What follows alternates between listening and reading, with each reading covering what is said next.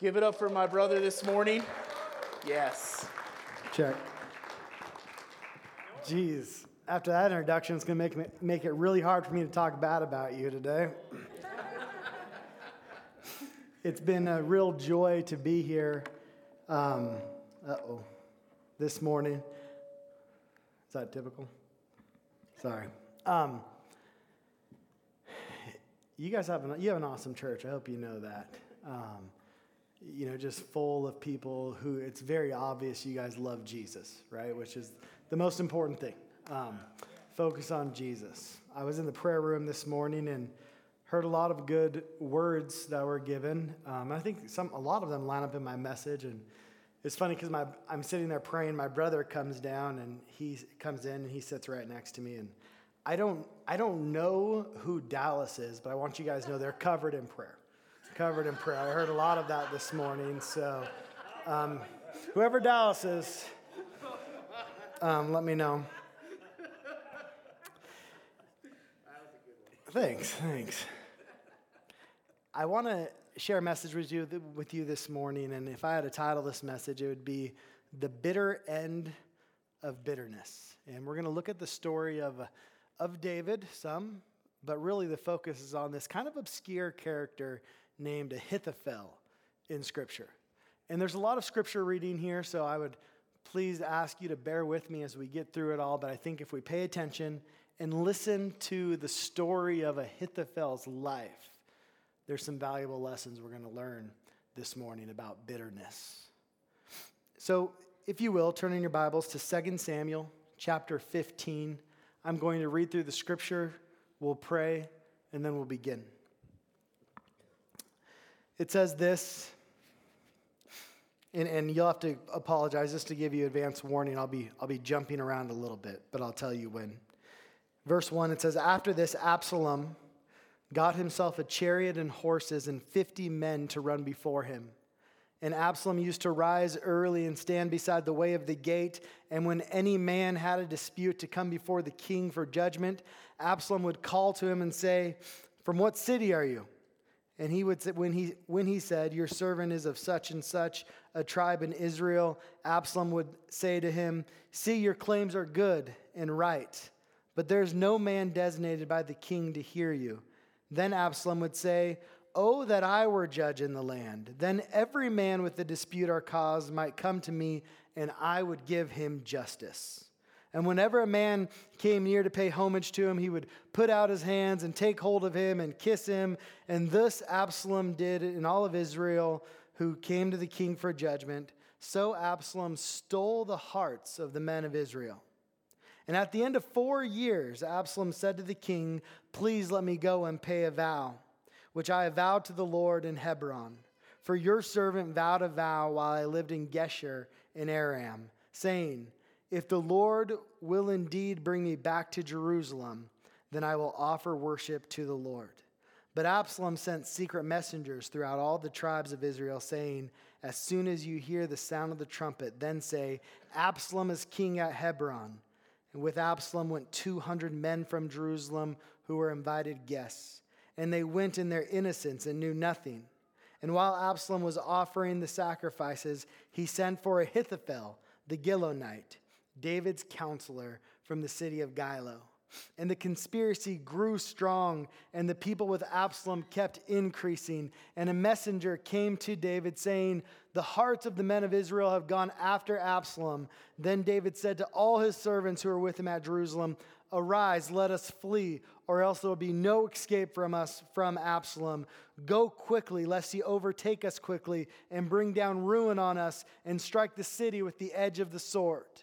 Verse 31, "And it was told to David, Ahithophel is among the conspirators with Absalom. And David said, 'O Lord, please turn the counsel of Ahithophel into foolishness.' While David was coming to the summit where God was worshipped, behold, Hushai the Archite came to meet him with his coat torn and dirt on his head. And David said to him, 'If you go on with me, you will be a burden to me. But if you return to the city and say to Absalom, I will be your servant, O king, as I have been your father's servant in time past, so now I will be your servant, then you will defeat for me the counsel of Ahithophel. Chapter 16, verse 15. Now Absalom and all the people, the men of Israel, came to Jerusalem, and Ahithophel with him. And then Hushai the Archite, David's friend, came to Absalom. Hushai said to Absalom, "Long live the king, long live the king." And Absalom said to Hushai, "Is this your loyalty to your friend? Why did you not go with your friend?"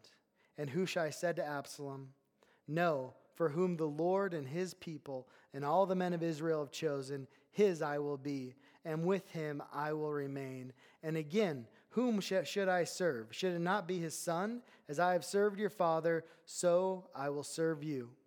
Then Absalom said to Ahithophel, "Give your counsel. What shall we do?" And Ahithophel said to Absalom, "Go into your father's concubines, whom he has left to keep the house. And all Israel will hear that you have made yourself a stench to your father. And the hands of all who are with you will be strengthened." So they pitched a tent for Absalom on the roof, and Absalom went into his father's concubines in the sight of all Israel. Now in those days, the counsel that Ahithophel gave was as if one consulted the word of God. So was all the counsel of Ahithophel esteemed, both by David and by Absalom. Chapter 17, verse 1 through 5. Moreover, Ahithophel said to Absalom, "Let me choose 12,000 men, and I will arise and pursue David tonight. I will come upon him while he is weary and discouraged, and throw him into a panic. And all the people who are with him will flee, and I will strike down only the king, and I will bring all the people back to you as a bride comes to her husband. You seek the life of only one man, and all the people will be at peace." And the advice seemed right in the eyes of Absalom and all the elders of Israel. Then Absalom said, "Call Hushai the Archite also, and let us hear what he has to say." Verse 14. And Absalom and all the men of Israel said, "The counsel of Hushai the Archite is better than the counsel of Ahithophel. For the Lord had ordained to defeat the good counsel of Ahithophel, so that the Lord might bring harm upon Absalom." Verse 23. And when Ahithophel saw that his counsel was not followed, he saddled up his donkey, went off home to his own city. He set his house in order and hanged himself. And he died and was buried in the tomb of his father. Let's pray. Father, as we come before you this morning, may the words of my mouth and the meditations of my heart be pleasing to you, Jesus. May your Spirit be among us, Father. As we look at the life and the death of Ahithophel, may your Spirit move in our hearts that we might take in the lessons that we are to learn this morning, Jesus. May your Spirit be digging in our hearts, Father, to pull out any roots of bitterness that may be there to cause destruction upon our life, Lord. May your Spirit help us not only hear your word, but apply it to our life as we leave here this morning, Lord. We pray this in your holy name. Amen. If a person were to read these chapters, chapters 15 through 17, just at face value, they might come to two separate conclusions. One would be that Ahithophel, this man, is the sorest loser in the history of mankind, right? I mean, his advice isn't followed. Before the battle is won or lost, he goes to his hometown and he just hangs himself, right? The second thing, if you know that David and Ahithophel were very close friends, very close, then you would think that Ahithophel was perhaps the most greedy, power-hungry traitor in the history of, I don't know where they're at in history exactly, but, he's on par with anybody in Scripture, right? As far as being a traitor against one of his best friends in Israel, King David. But if you were to come to either of those conclusions by reading this at surface level, not only would we be wrong, but we'd miss out on the valuable lesson that God would have us learn from his life. The background to this story is that King David is currently king of Israel. He's been king for 24 years now. He's already combined the northern kingdoms. He's ruling in the city of Jerusalem. and you have a son Absalom, and he is truly just a dog of a man, as deceitful as could be. I mean, he literally, when he comes into Jerusalem here, he just got done serving a 4-year exile for killing his brother, right? It's one thing to think about killing your brother. I can relate to that to some degree. But to kill your brother is a totally different thing, right? He killed his brother. He gets back. David is actually glad to have him back. He feels like he needs to restore that relationship with Absalom. But as soon as Absalom gets back into the city, he shows appreciation to David by being incredibly deceitful. And people would come to the city and they would hang out at the gate, and there'd be Absalom early in the morning. And the gate was where all the powerful and influential people hung out. And he would come and he'd say, hey, let me hear your cause. Where are you from? He would make small talk with them. Oh, man, your cause is good. Your cause is righteous. But it's just sad that the king doesn't have time for you right now. And he's so inconsiderate, he doesn't even appoint an official to hear your case. But the scripture tells us, he says this, if only I were made judge in the land, and everyone who has suit or cause would come to me, then I would give him justice. And I'm sure he would kiss their kids, just picture the typical politician, right? And Absalom, he may be deceitful, he may be wicked, but he's persistent because he did this for 4 long years. He did this. And it tells us in Scripture that Absalom stole the hearts from the people of Israel. And at the end of 4 years, he tells his father, King David, I want to go to Hebron. Because when I was in exile, I made a vow to the Lord. And he has a very calculated use of God, right? And if you know a parent's heart, if you're a parent who loves the Lord, what's one thing you want your child to do? Love the Lord, right? And so if your child comes to you and says, I made a vow to God and I need to go fulfill it, what are you doing? Yeah, David is probably happy. He probably thought, you came a long ways in the 8 years you've been gone, son, from that incident so long ago. Go, make your vow in Hebron. And he takes 200 innocent men with him. Then he sends spies throughout the land of Israel, and he gets word because he's already stolen the hearts. And he says, when this trumpet blows, everybody's going to declare that I am king, and the coup will start, right? He's going to overthrow David. The Bible tells us that Ahithophel joins Absalom in his rebellion. And so when the trumpet sounds and people begin to cry out Absalom as king, news gets back to David very quickly.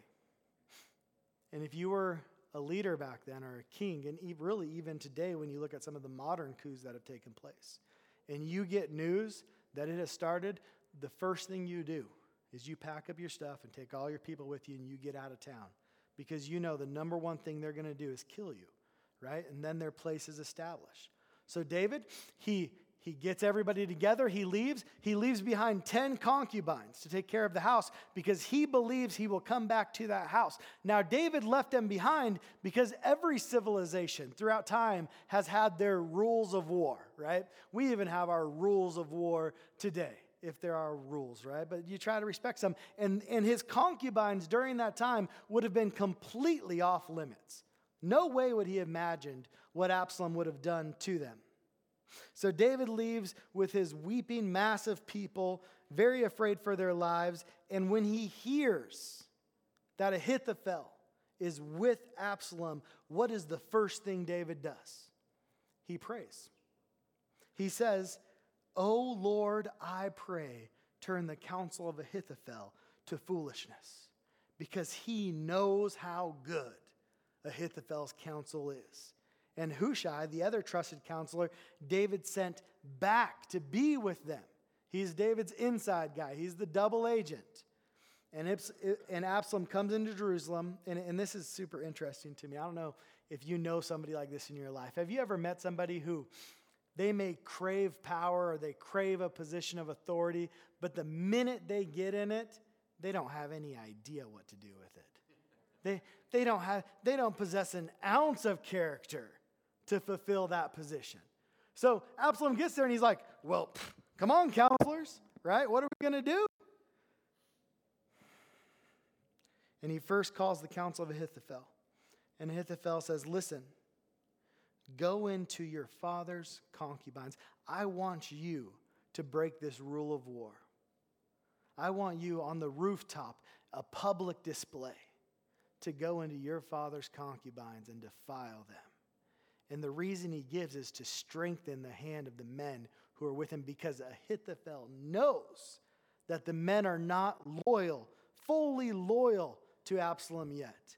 And what Ahithophel wants to do is create this situation where if he does something so horrible that if David gets power, he's going to kill everybody that was around. And so he wants these men to believe they were fighting for their lives because they're not going to fight out of loyalty to Absalom. I don't know if you ever heard of the phrase "burn the boats." That comes from Hernan Cortez, and in 1519 he arrived with 11 boats to take as much Aztec treasure as he can. Well, word started to spread. We can't do this. We want to get on the boats and go home. And so what does Cortez do? He burns the boats. All 11 of them. Why? Because now these men know they don't have a choice. They're going to fight for their life. And that's essentially what he's doing when he goes into these concubines. He's saying, hey, we're going to do something so bad that these guys have to be loyal to you. And Absalom listens, and he defiles the concubines on the roof. And then the second piece of advice, Ahithophel says, let me choose 12,000 men, and I will go after David right now while he's tired, while he's weak, while his army's in disarray, and I'll hunt him down and kill him, and I'll bring the people back to serve you. Probably would have worked. Really would have. It's probably the best military advice that could have been given was from Ahithophel. But then Hushai, David's inside guy, is called. And Hushai gives different advice. Opposite advice. Go wonder, right? But what Hushai does is he manipulates Absalom's pride. And there's no easier thing to manipulate than somebody's pride. It's a pitfall, right? It's a trap. Happens all the time. And Hushai says, no. David's men are men of valor. They're men of war. If you go against him in their disarray, against your disarray, your first attack will fall, their morale will fall, and you will be crushed. And Ahithophel will get all the credit even if it does work. He says, what I want you to do is you be patient and you gather up all the men of Israel until they number as the sand. And then you lead them into battle, and you'll get the glory for destroying David. And all Hushai's trying to do is buy David time. That's all he's trying to do. And Ahithophel knows better than to buy David time. And when Ahithophel sees that his second piece of advice isn't followed, he gets on his donkey, he leaves Jerusalem, he goes home, he puts his house in order, and he hangs himself. Why did he do that? It wasn't because he was a sore loser. It was because he knows enough. He's probably the smartest dude around. He knows enough to know the minute that his second piece of advice wasn't followed and that Hushai is manipulating Absalom's pride, he already knows the outcome. And so he takes measures of what he's going to have to do eventually. Following Ahithophel's death, Absalom takes the armies into Israel, into battle against David. And before the battle is over, 20,000 young men will die in that battle. And David will be restored and he'll reign for many more years. But that is the end of the story of Ahithophel's life. But that is not the beginning of this story for Ahithophel. And the beginning of the story for Ahithophel is where we really learn the lesson of what he's going through and what he dealt with and what the outcome was. David and Ahithophel were very close throughout his entire reign. They most likely, in my opinion, they probably knew each other even in childhood, and they were like brothers. David writes in Psalm 55 of Ahithophel, and he says, For it is not an enemy who taunts me, then I could bear it. It is not an adversary who deals insolently with me, then I could hide from it. David doesn't even consider him an enemy. He says, but it is you, a man, my equal, my companion, my familiar friend. We used to take sweet counsel together. Within God's house we walked in the throng. And David and Ahithophel, they were close, extremely close at one point. And during David's reign, he did not make a law. He did not make a judgment. He did not proclaim war. He did not negotiate a peace treaty until the counsel of Ahithophel was heard and received. He didn't, because Ahithophel was the greatest political mind. He was the greatest strategist of his time. He is so smart, guys, that he is literally a proverb during the time.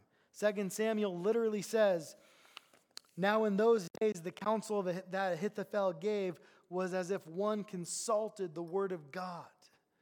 So was all the counsel of Ahithophel esteemed. His gift was incredible. He was sensitive to God. He was used by God. He loved David. He loved Israel. And then the question becomes this: what could possibly happen between them to cause such treachery? To cause Ahithophel to be such a traitor and to become so bitter at David? And the answer is really simple when you look closely at Scripture. Ahithophel had a son in the army of Israel. And his son had a daughter, the granddaughter of Ahithophel. And her name was Bathsheba. Bathsheba. And most of you guys are familiar with the story, so I'll go over it really quick. One day, David was in the palace, and his men were at war. And David should have been at war with his men. And he knows he should have been there with them. But literally one season, he says, I'm going to hang back at the palace. And when he's on the rooftop of the palace, he sees a woman bathing who is Bathsheba. He calls for her, and they commit adultery together. It's this secret, and he sends her back. But is adultery ever a secret? It's not a very... I don't know. It doesn't have a good track record if you ask me. I'm just saying. The word gets back to David, and what is it? I'm pregnant, David. And what does David do? He panics. And he says, call Uriah back here. Get Uriah back here from war. And his hope is that he will lie with his wife and that Uriah will think the child is his and not David's. And so he calls Uriah back from war, but Uriah is one of David's 37 mighty men, valiant men, a man of great character. And so when he gets back, he's like, what am I back here for? I'm not going home. I'm not going to experience the luxuries of home when my men and the Ark of the Covenant are out on the battlefield. I will not do it. He refuses to engage, and he sleeps with David's servants. He doesn't even go home. And David tries to get him drunk, and that fails. So then David sends a letter with Uriah back to Job. Uriah literally carries his own death sentence. And Job opens the letter and it says, bring Uriah to the front lines and pull back everybody else, that Uriah will be murdered. And that's what happens. Guys, can you imagine Ahithophel for 1 second? Can you imagine in a matter of a few weeks, your best friend, your king, the person you built this kingdom with, has committed adultery with your granddaughter, has killed your grandson, and now she is living in the palace with who you thought was your friend? Can you imagine your life crumbling in just a few weeks? I want you to take a moment this morning and really ask yourself, think of something specific to you. What has happened in your life where you felt like your life was crumbling? Where you felt like somebody wronged you to the greatest degree they could wrong you? Where a seed of bitterness was planted in your heart. Have you ever had something like that happen to you? Because as we continue with this story, you need to understand the two different outcomes, and how you deal with this bitterness in your life is going to matter. You can either experience the bitter death of bitterness or not. So Ahithophel, he takes his things after that happened, after the adultery happens, okay? He takes his things, he packs them up, and he just goes home. He's done with David. He goes back to the city of Gilo, okay? For approximately 10 years, he's there. And he is, for these 10 years, he is just a smoldering mass of bitterness and vengeance. Now, here is the issue. When he is there for 10 years, do you know what he doesn't know? What God is doing in the life of David. He doesn't know it. He doesn't know that God is dealing with David. He doesn't know that David's going to be dealing with consequences for the rest of his life. Natural consequences that are incredibly severe. He doesn't know that God sent Nathan the prophet to go to David and to rebuke him. Let's read what Nathan said to David when he came to him. He said, God sends Nathan the prophet. He says, I anointed you king over Israel, and I delivered you out of the hand of Saul, and I gave you your master's house and your master's wives into your arms, and gave you the house of Israel and Judah. And if this were too little, I would add you as much more. And then he says in verse 9, why have you despised the word of the Lord to do what is evil in his sight? When you understand the heart of David, and I fully believe this, I think David would have rather died 1,000 times than hear those words from the Lord. And he pays tremendous consequences, and the Lord stops just short of killing him. And that might have been mercy towards him. But guess who doesn't understand any of that? Ahithophel. Because he's back in Gilo, and he just wants vengeance.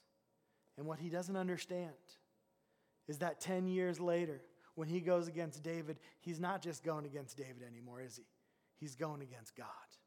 And it doesn't go well for him. So when he receives that call 10 years later, he joins Absalom. And the counsel of Ahithophel was militarily perfect, wasn't it? It was perfect. But God. Those are the two best words you could ever hear, right? But God.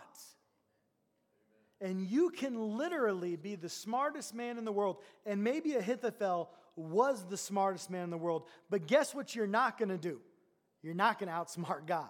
You'll never do it. But God. And by the end of all of this, Ahithophel will be dead, Absalom will be dead, and 20,000 young men will be dead. And it is the bitter end of bitterness, which guess what that produces? More bitterness. Because I want to communicate this so clearly to you today. That the only thing bitterness is capable of producing in your life is more bitterness. It is incapable of producing anything else.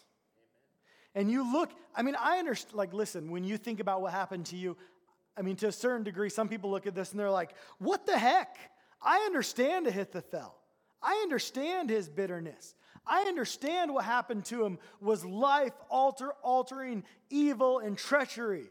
I understand him more than I understand David. I think I can be the mentality sometimes. But you have to understand this. The only thing that his bitterness did was make him 1,000 times the murderer David ever was. It did. The only thing ever did was reproduce more Ahithophels, 10,000, 20,000, 80,000 more. When you have mothers and fathers and grandmothers and grandfathers and brothers and sisters of those 20,000 men who lost their life only because of his bitterness and because of Absalom's treachery, do you know what that does in their hearts? Produces more bitterness. That's all it's capable of doing. Which is why Hebrews chapter 12 verse 5 says, see to it that no one fails to obtain the grace of God, that no root of bitterness springs up and causes trouble, and by it many become defiled. The bitterness of a single individual is far-reaching, and it can corrupt any organization, any family, in any church body. And you have to be careful, so careful, not to allow a root of bitterness to come up in this church body or anywhere else in your life. The question becomes, what do we do with it? What do I do with this bitterness that is inside of me? I'm going to tell you the solution, okay? It is to take the cross. And if you take that cross and you throw it into those bitter waters that are in your heart, I promise you they will become sweet again.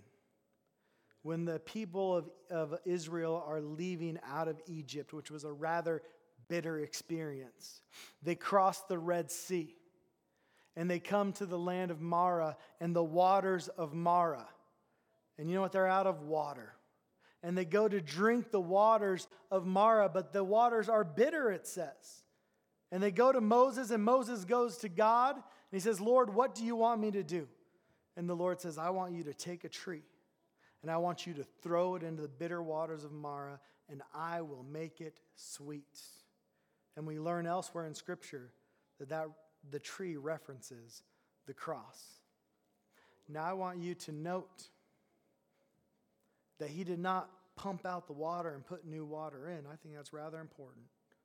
What it is saying is he can take whatever situation you have as it exists, and he can start to turn it sweet.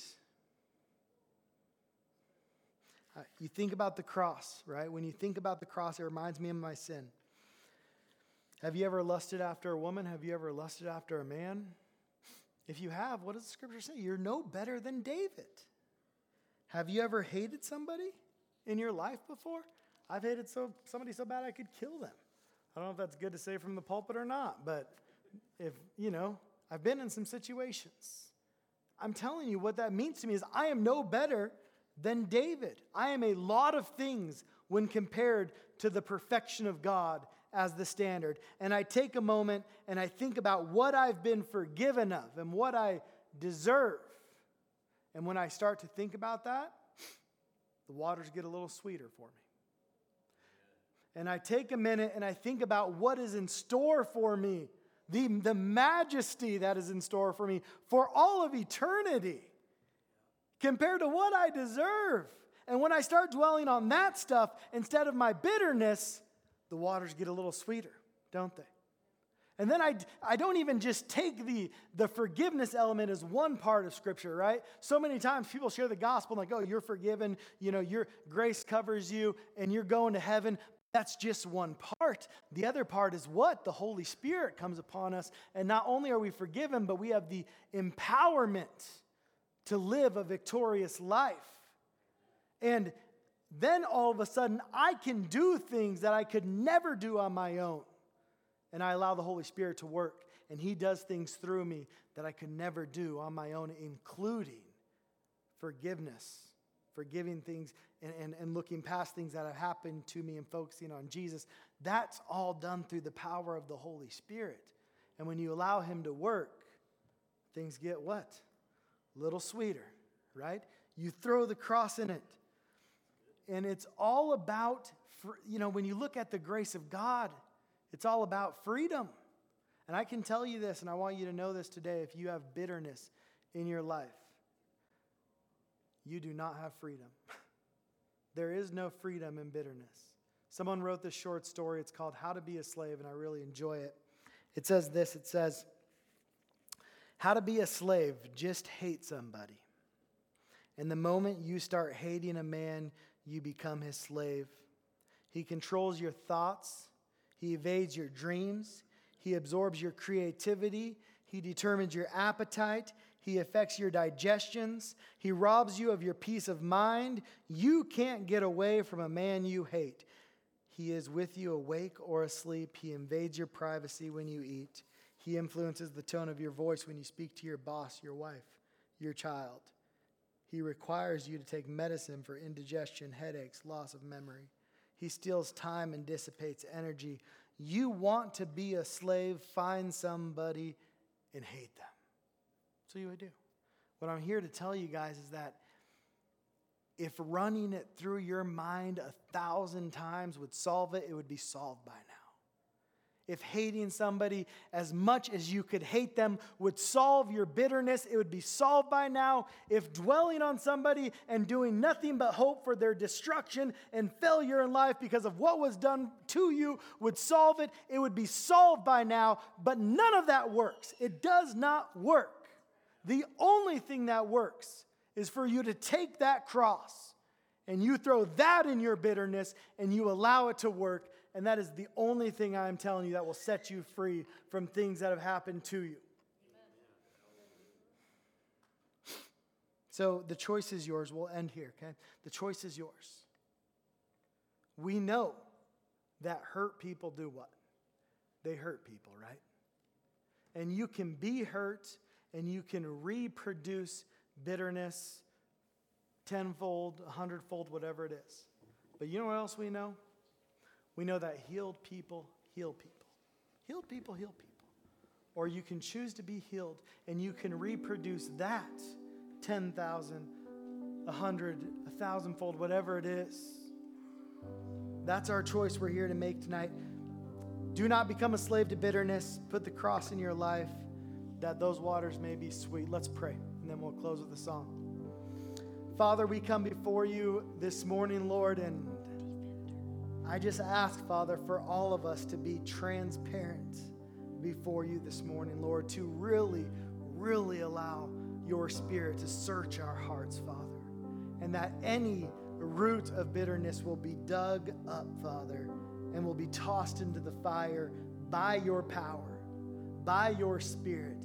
If we can't do it alone, please help us do it, Jesus, that we can be a restorer, that we can be a healer to other people and not spread the disease, Lord. I just pray, Father, that as we leave here this morning and we enter into your mission fields, that is exactly how we will view it, Father, and we will see people how you see people, and we will hear people how you hear people, and we will be obedient to whatever it is you call us to do. We pray these things in the powerful name of Jesus. And everyone said, amen. Let's go ahead and stand this morning. We will close with one last song. And if you need prayer, we'll have people up here to pray for you.